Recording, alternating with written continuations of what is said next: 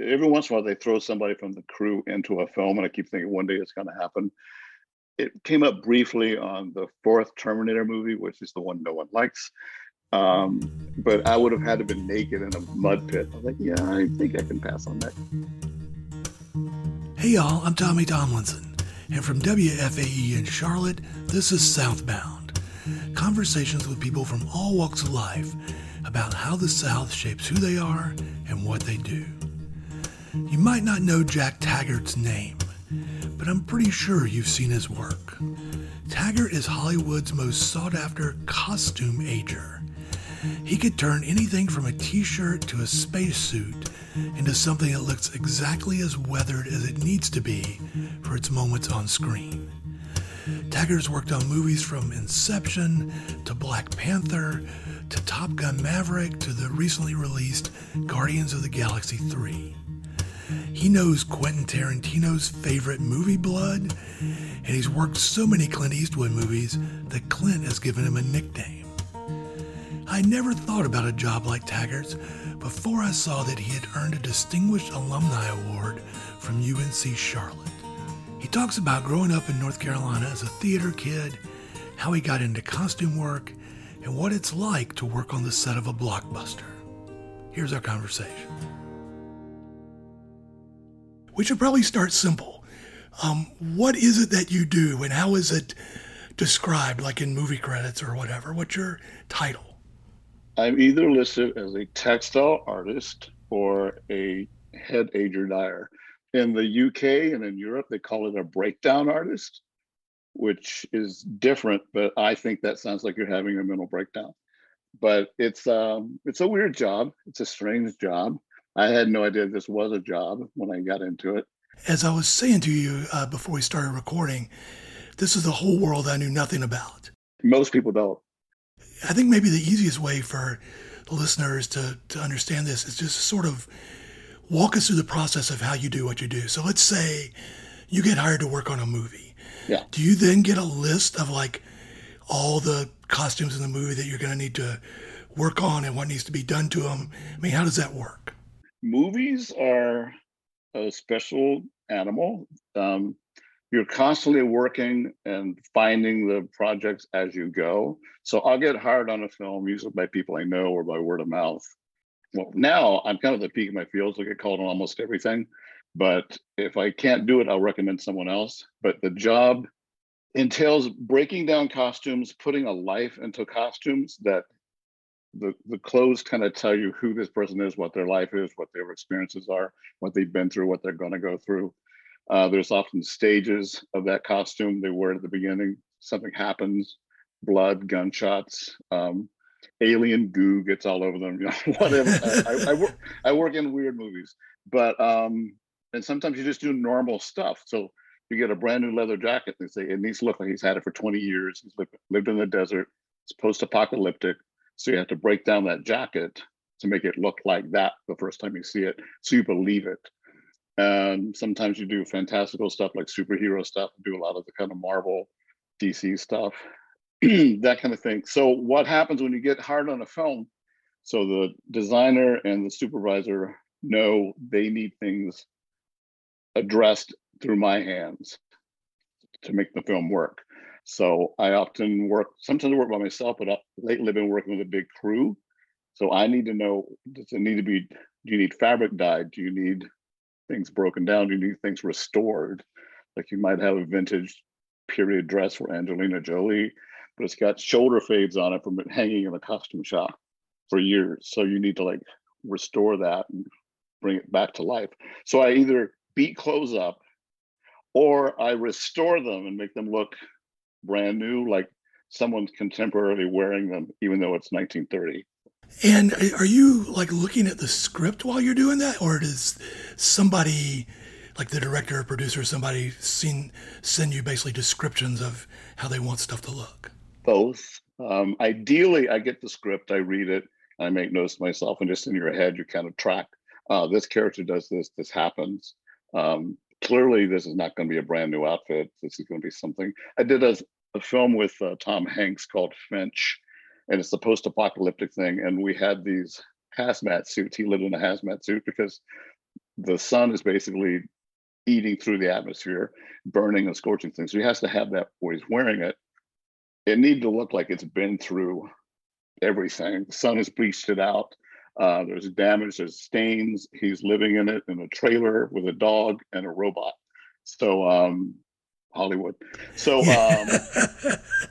I had to, basically create the texture and the fabric so we can make these suits. And you have to make 4 because it's not just the one. He wears it, the stunt wears it, and he needs multiples to get in and out of. So that it's not like he's sweating in this New Mexico desert. So they might need to change the costume over so it's more comfortable for Tom to wear that. But you do stuff like that. But I read the script, take the notes, and then often you have production meetings where you'll sit in the room with the director, the producers, the prop people, the set people, the set painters, hair and makeup, and we all discuss each beat of the film, like what moments happen, so that this happens here. Now there's a scene where he gets attacked by a robot or wolves or whatever the story is. And so we all discuss, where does he get bit? Where does it happen? Is it ripped? Is it torn? Is it distressed? Is there blood? Is there sweat? Is there mud or dirt or vomit or all this stuff? And so you have a room full of people, half of us with master's degrees, half of us not. And we're talking about the texture of vomit. I did Guardians of the Galaxy 3 this past year. And we had a character who had blood, but she doesn't have normal blood because she's half robot. So she has blood that's kind of like oil. Sometimes you have alien blood, and that's not the same. There was a character in it, Adam Warlock. He has gold blood. Well, I had to invent what gold blood is, but I also had to discuss with the prop department, the special effects, what their gold blood was going to be, so that they match. So the blood on the costume matches what they're doing. I have to go back to something you mentioned a minute or two ago, talking about putting like vomit on clothes. Mm-hmm. Do you have like a go-to formula for making vomit?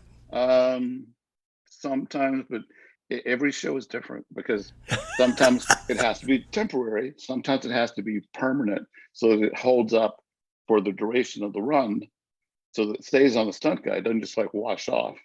In Inception, we had a guy who gets shot in the chest, and he's sitting in a van, and it falls backward in slow motion in this dream sequence. But it needs to still look like the same blood we just saw. So I had to do permanent paint that looked like wet blood. So you're always kind of like finding a new recipe for that specific project. But there's go-to stuff the special effects places have, materials they sell, like here's instant mud, mix it, you can put the color into it, whatever you want it to be. And that works, but it doesn't always work. Sometimes you have to make something new. Now, are you having to, and obviously you work with the costume designers and folks like that. Mm-hmm. Do you ever have to go buy like 100 t-shirts or something for a... Oh, all the time. And then you have to like dye them a certain color. And then, basically when someone's wearing one outfit, like when I did War of the Worlds with Tom Cruise and Spielberg, he wears one outfit the entire movie. But all hell breaks loose and shit happens and the sky falls down and they crawl through mud, they get shot, there's alien goo, back to that, that gets on them, and you discuss all these things. So you have layers of t-shirts in different stages. And then when you're on the set, Tom will say, hey, maybe Branch grabbed my shirt here, so let's add a rip. So you add that in the moment, then they have to call back to the shop and say, all those shirts that are past stage 13, add this rip. I'll bring the photos back so I can match it, because everything has to make sense. It has to look like it's one shirt. Right, because there are people out there who will call you on it if it looks different in one scene they love than the next, that. Right? That's one of the fanboys' favorite games is, gotcha. So it sounds like you do work directly with the actors sometimes on some of the stuff. Yeah, the actors, the directors. I work in an industry that's full of ego, and it's run by fear and terror and envy, but it's also just like you can't let that get to you. And I think just my temperament, being who I am and where I grew up, has always been kind of calm. I like to be the calm in the storm. I always say my shop has to be the problem-solving shop. Are there particular actors or directors, people like that you especially enjoyed working with over the years, like people who felt like they really got what you do? There are people who really appreciate what I do, like Tarantino, it's like I've always adored that man's work. I think he's a genius. And you worked with him on I which worked with movies? him on the two westerns. I worked with him on Django Unchained and Hateful Eight. And I love westerns because that genre really showcases my work because nothing is brand new. Everything is beat up, destroyed. The hymns have been dragged through dirt, dust, just living on the prairie. And Tarantino is like the blood king. He has more blood in his movies than possibly anyone else. And I got to work with him for the first time on Django. And we have discussions and you kind of work with stuff. And I know the blood he likes to use. There's a certain type of blood he kind of helped develop with. Wait, there's like a special Tarantino blood? There is blood he loves because he uses so much of it, and they didn't have it. So the guy who does the Walking Dead TV shows, he invented this blood that works, and it drips like blood. It doesn't turn pink when you get it wet, like a lot of stage bloods do. That looks like crap when you do that, amateur hour. But he likes the blood that it looks old, or it's brown, or it's fresh, or it's drippy, or it's gloopy. And so I knew he liked that stage blood because they said, "Oh, go get this." Nothing else works really well for him. And then on the first day on the set, we had to put basically brains and blood into a cowboy hat. Christoph Waltz shot this guy off of a horse, and Jamie Foxx as Django picks up this hat, dumps the stuff out, and puts it on his head. And that's the hat he wears for the first quarter of the film. Tarantino is in every fitting. He finds the character with the actor with the costumes. And then I had to take that same hat and match it for the stunt and for the double and the stand-in. And you need more than one hat. You can't ever go into a movie with just one item because something might happen to it. Lunch might happen. It might rain that day and you got to switch it out because it's not supposed to be wet. So you have to match exactly that same hat, the pattern of the blood, the spatter, the shade, the dirt, all the stuff in it. Do you have like a basically like a go bag or a toolkit? But what are the tools of your trade, I guess, is what I'm asking. I have so many. My actual kit that I travel with when I work, and it's been to many continents and all over the world. I have like 7 pallets stacked taller than me of boxes of paint and boxes of glues and boxes of fake blood and fake mud and solvents and cleaners and tools, power grinders, and mannequins, like full form mannequins that you can put costumes on and distress them and paint them. And it takes a full size truck to move my kit. When I go to set, I have a set bag and sometimes like a flip bin that I just put whatever I need for the day on the set in that, because every day is different. And are you like, I haven't been on movie sets and I don't really know kind of how it's structured. Are you on the set the whole time? Oh, no. Kind of in a separate place and you get called in? I usually work in the costume shop, and they set up an aging and dye area for me. And, I have to have running water. And so the costume shop will be like near the set, but not on the set? Because sometimes on location, the set can be 3 or 4 hours away. So when they rush you to set, you're like, okay, how close is it? But when you're on like a sound stage in a studio, usually the costume shop is on the studio lot. So they put you in a little cart and they drive you over to stage 16. So what I like about my job so much, usually I'm in the shop prepping the next week's work or the next month's work or these special projects where I have to like sculpt something or paint something. They only call me to set when they have to be there. So if something happens with blood, mud, distressing, repair, I go to set. Like I did a movie with J-Lo last fall. They were just like, get to set. I'm like, okay, what's going on? Well, in this scene, she breaks her leg and the bone is sticking out, but they don't want to cut a hole in the pants too much, but we need to cut a hole in the pants. So you got to rush the set and address Miss Lopez in person and put blood on her. And she's really focused and she's very intense. So you don't want to disturb her, and you don't want to take her focus away, but you have to kind of just be there and be invisible. So you kind of go in like a ninja. I want to ask about 2 specific movies. Mm-hmm. The first one is, I saw one of your credits, Top Gun Maverick. Oh, yeah. And one thing I thought about that was, obviously that's a sequel to a movie that was done 30 or more years ago. 30 years, yeah. So is the jacket he wears in Maverick the same jacket he wore in the old movie? We had to recreate that jacket. Really? Tom owns that jacket. He keeps it in a display case in his house. And so he brought in the original jacket. So I actually laid hands on that jacket, but I had to copy the patches and the fading and the fraying, but not so much because it's aged. It's 30 years old. The wool, the fur collar is kind of breaking down and wearing away, rotting. So we had to replace that. We started by making a brand new jacket that I could then age and break down because I know how to do that. I'm like probably one of the best people in the business to do leather jackets. I'm kind of famous for that. So we made like brand new leather jacket with what we had, brand new materials. And Tom looked at it and went, yeah, I know it's new. I'm like, okay. So we tried a couple other things. We call it the Frankenstein jacket. We went out and bought 7 jackets of vintage jackets from that era. And then we had to cobble them together and then make them fit him. And then I had to make everything match because sometimes with the seams out, it's a different color underneath and it hasn't got the same wear. So I had to make that all work together. And we had to make like 2 or 3 of them because it's not just him, it's him and he needs a double for himself and the stunt. So, it's an iconic jacket. Everyone knows that goddamn coat. And so we had people like examining every still shot of that jacket going, well, this is different. That's different. I'm like, okay. So, the game was on. We had to really deliver that jacket. And in the end, you couldn't tell it from the original. The other movie that popped out for me on your resume was Avatar. Oh, yeah. Which made me sort of tilt my head because... What did you ever do? Yeah. Right. This is CGI kind of animated movie. So what did you have to do on that movie? That's so funny because the designer on that, Deb Scott, that's the other designers like, oh, my dear, you did that little movie Avatar. Whatever did you do? Because you just think it's all computer generated. Well, they did some of that in the first test of the film when we did the first one. But James Cameron looked at it and went, it just looks computer generated.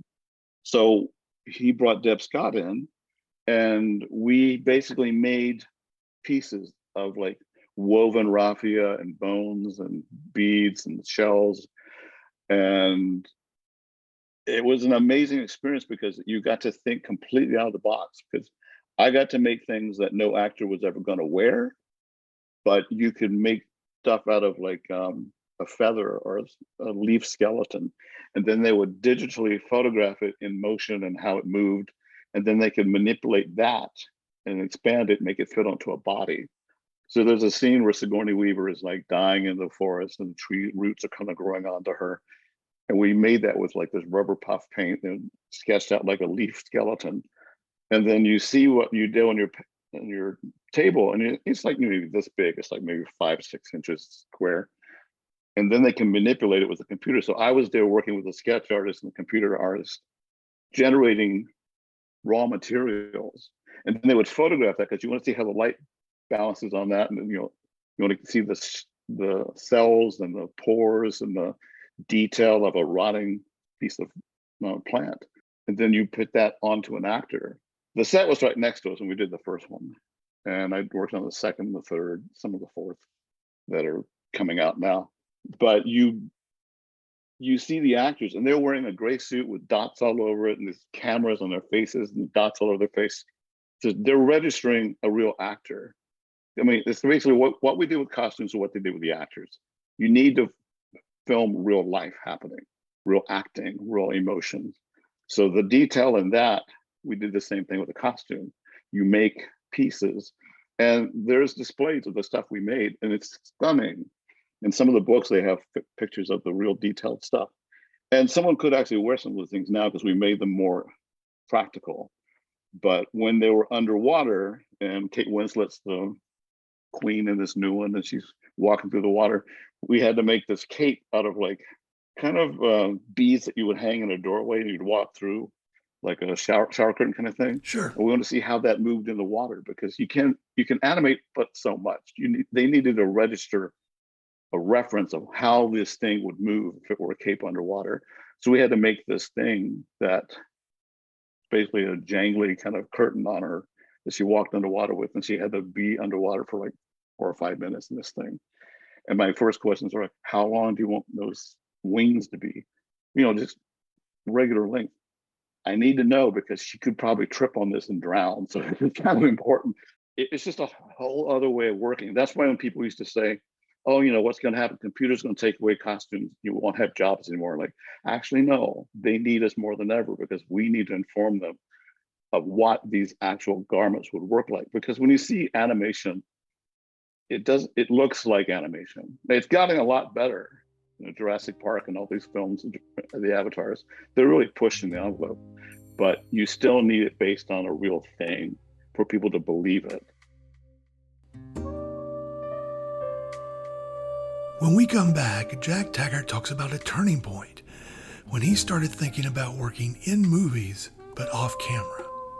And then after a while, I did 2 or 3 projects. And he went, we need to talk. And he goes, okay. He says, do you want to be an actor or would you like to actually work in theater? That and more ahead on SouthBound. Before we get back to this episode, I wanted to ask for a little help with something.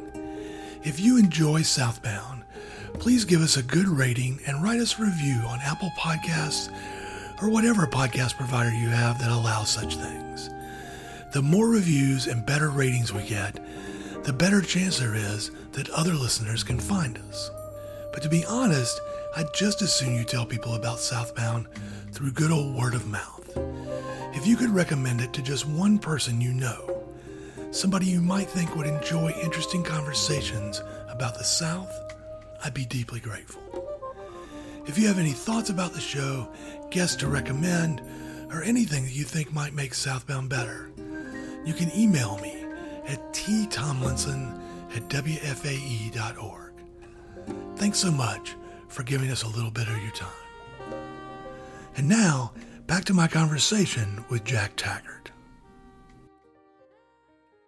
I have one question that I apologize for being kind of totally out of left field. Mm-hmm. When I was doing research on you, I looked you up, I saw a couple of photos of you online. You're like a strong guy. Obviously you do some working out. You reminded me, you look kind of like you could have been one of the bouncers in Roadhouse or something. No. Yeah, that kind of. Have you ever done any like stunt stuff, or have you been in movies? No, I haven't. Every once in a while, they throw somebody from the crew into a film, and I keep thinking one day it's going to happen. It came up briefly on the 4th Terminator movie, which is the one no one likes. But I would have had to been naked in a mud pit. I was like, yeah, I think I can pass on that. Anyone can be naked, it's fine. But when I work for Clint Eastwood a lot, I just did my 15th film with him last week. He's in Savannah filming it now. And Clint's the most loyal guy in Hollywood. He's just a gentleman and class act. They have a nickname for me at that studio. They call, hey, where's Tank Top? Is Tank Top here? Because I'm dyeing and painting and bleaching things and I need fresh air. So it's outside on the lot. The costume department for Malpaso, which is Clint's company, is on the Warner Brothers lot. So I'm outside beating up shoes and tearing down things and taking leather jackets and putting cuts and scrapes on them. And then the tours would come through on the little carts and all the little trams. And they would like, oh, and here is the thing from Friends, and here's this from this show, and here's the courthouse where Batman and Robin used to run up to the front door. And our costume shop was inside that building because it's just a fake building, but inside was our department. So I'm outside next door to it, and they'd see me and they go, oh, and there's one of the stuntmen working on some stunts. And I'm like, okay. So one of the guys, I saw him at the commissary one day. He goes, so what do you do? I see you on tour all the time and I don't know what to say. Who are you? I said, well, I'm an ager dyer. And he goes, what is that? Like, I take clothes, I beat them up, I paint them, I do this. And he goes, can I just keep calling it a stuntman? It's a lot easier. Like, okay, call me a stuntman. Let's go back to the beginning. So growing up in North Carolina in Charlotte, were you like a theater kid right away? Oh, yeah. I always loved theater. When I was in high school, my best friend and I, Beverly Penninger, we were looking for the theater department at North Mecklenburg High School.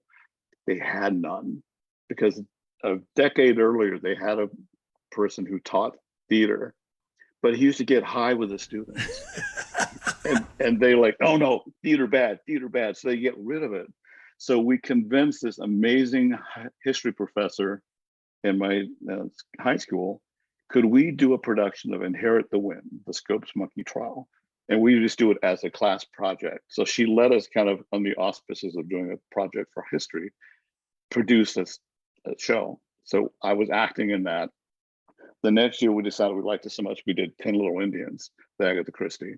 And so I designed the set for that. And what do you think it was that drew you to TV shows, movies, theater productions? I mean, what is it that drew you to like want to be a part of it? I just love the medium. I love the telling stories. I love the escapism of it, inventing a world that you get lost in. I was a big Star Trek fan when I was a kid and that kind of stuff. I thought it'd be so cool to work on that. And I would say these things and my mom would go, stop it. No, don't, you need to get a real job. When I went to school in undergrad, I went to CPCC and I entered some of the theater programs because they did summer stock and we did a lot of summer stock. I got involved in that, but I took singing, acting, dance classes. And I met Bob Krogan, who taught at UNC Charlotte. And he was the costume designer there. And Bob, I decided, you know what, I'm going to pay for my own school. No one's paying for my school. No one paid my way. I was like, I'm just going to go. I want to take out loans, whatever I got to do. I just want to study this. I like this. And I took all the classes and I was, in musicals. I was in Evita and I was in Jesus Christ Superstar and Summer Stock at CP. And so I decided maybe I'll get a degree in this. Maybe I'll study this for real. So I applied to UNC Charlotte, got in. Part of the program was you had to take an introduction to costume class, introduction to set class. And because it was theater, we built the sets, we built the shows, we did all the work. I ended up making the plant for Little Shop of Horrors on set. And Bob saw the projects I did in those first classes and he went, you're kind of good at this. I'm like, oh, well, yeah, thanks. I always knew how to paint, but now I got to go to dance class. And then after a while, I did 2 or 3 projects. He went, we need to talk. And he goes, okay. He says, do you want to be an actor or would you like to actually work in theater? and I knew what he was saying is like, everyone wants to be an actor. There's 100,000 people who want to be an actor, but there were fewer people who had the skills that I had, the visual arts and the painting and the sculpting to apply it. So I switched my major halfway through undergrad and I became a set and costume emphasis in that department. What I loved about it was I was able to play every part because I was designing the costumes or I was designing the set that the actors worked on. So I got to create the world in a bigger way than being one actor in one corner of the stage. And so I applied to grad schools and I applied to Brandeis, NYU, and then UC San Diego for theater. And my mom was like, what are you doing? Why are you getting a master's degree? So when I landed in San Diego, they had this amazing program. They had the La Jolla Playhouse there, and they sent things to Broadway. The O Globe Theater was there. So I got to work with all these amazing people. And there was a program that kind of gave me a home. And then I started getting work calls in Hollywood while I was still trying to be a costume designer in San Diego, because they needed someone who could build things for shows. And I had these skills. I'm like, well, just, okay, you do that to make some money.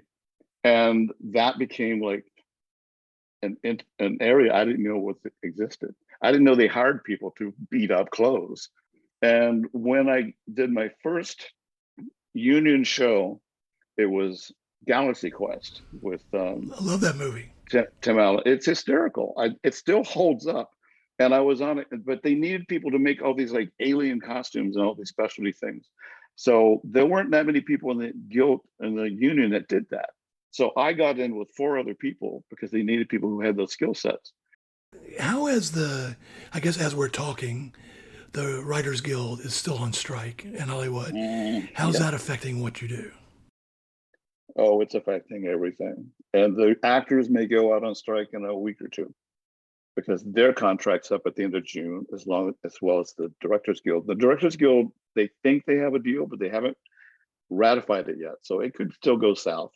And the AI thing is a huge issue. And the writers have a massive amount of legitimate gripes and complaints and issues. And does that mean that stuff you've worked on is on pause basically? Stuff that I did the thing with Clint, and we weren't. It was a script already written. Clint doesn't really rewrite; he kind of shoots the script as is. He likes it. He often shoots the rehearsals, so it gets done under budget and under schedule. But the writers are basically trying to shut everything down in Hollywood. So if they get wind of a film or TV show happening, they go picket it. So we don't cross picket lines. That has not happened to me yet. I've just started these new projects. We'll see. If the actors go out on strike, that's going to stop almost everything. So every creative practice, I think, is somewhere on the spectrum between art and craft. So what you do, how do you consider it? You consider it a craft and art, somewhere between? I tell people it's a mixture of science and cooking. It's like you get your dye recipes, but then you have to kind of adjust it because the water temperature varies. The water chemistry varies from place to place. Sometimes there's chlorine in it, sometimes there's not. Sometimes there's fresh water, sometimes it's stone water. There's no set rule for doing things. It's a craft because you have to know how materials work. You have to know not to get wool wet and then shrink it. You have to know how to use the right chemicals per fiber content. There's dyes that work on certain colors, certain fabrics, and there's vibrant colors and there's not so vibrant. So you have to know how to use all that. But the more you know, the more you can mix all that. And bottom line, to break things down, if you use water, fire, abrasion, those kind of things work great, but you have to know how to use that. What is the experience like for you of watching a movie that you worked on? Are you able just to enjoy it for what it is, or are you looking at the costumes the whole time? Oh, it's really hard. You go to the cast and crew screenings, and I just did Guardians of the Galaxy 3. It just came out, and we went to the cast and crew, and I'm so nervous because the whole time I'm watching it, I'm like, did we tell the story right? Did they get this? Did this make sense? Was there an edit that took out that? I don't know if they saw the blood right. I don't know if they did this. And then you have to see the second time, which you can just go, oh, okay, it's fine. But it's hard for me to be objective about the work I do because I'm like, I was hiding behind that column over there and with the bucket of blood waiting to go out there, and you remember all that. So it's very visceral and emotional for me to relive that. But you also want to feel an audience with you. So you want to see how are they getting it. But sometimes you'll work on projects that you're so damn proud of. You're like, I can't believe I got to work on that thing with these people. And even if the show is awful, you meet people on the show and you find things in it that were good. Like maybe there was a technique I learned on how to break something down or how to repaint something. And you learn from your fellow artists. Like they bring in oh, I do this all the time. Oh, that's so great. How'd you do that? I worked on the fourth Indiana Jones movie. And it was in the jungle in Hawaii. We're filming. At one point, there's a tank driving by, and Harrison Ford is sitting on the tank, and he's dressed as Indiana Jones. And he looks at me, gives you a little heads up kind of thing. And for a moment, you're like, Indiana Jones said hi to me. So it's like it's still magic. Whenever my wife and I see a movie in the theater, we always stick around for the credits. For one thing, these days movies often stick in an extra scene at the end. But it's also awe-inspiring to see just how many people it takes to create even a small indie film, much less a superhero movie bursting with special effects. I've always wondered what it would be like to see your name scrolling across the screen and know that you are a part of such a massive undertaking. Jack Taggart knows. Like so many others, and not just in show business, he spends his days getting the tiny details right so the larger project looks seamless. As he said, if he does his job well, you'll probably never notice. That's true of millions of professionals in thousands of fields. Maybe for a moment, Jack Taggart can stand for all those workers who are criminally underrated and undernoticed. Thanks to Jack, next time we watch a movie on the big screen, I'm going to pay special attention to how the costumes look. And when we sit through the credits, I'll be searching for his name. SouthBound is a production of WFAE in Charlotte. Our main theme music comes from Josh Turner. You can listen to this and other episodes of SouthBound on the NPR One app, Apple Podcasts, Spotify, or wherever you listen to podcasts. You can subscribe for free to get each new episode sent to you when it's ready. You can also find SouthBound on WFAE.org, where every episode has show notes with more information on that week's guest. See y'all next time. Thanks for listening.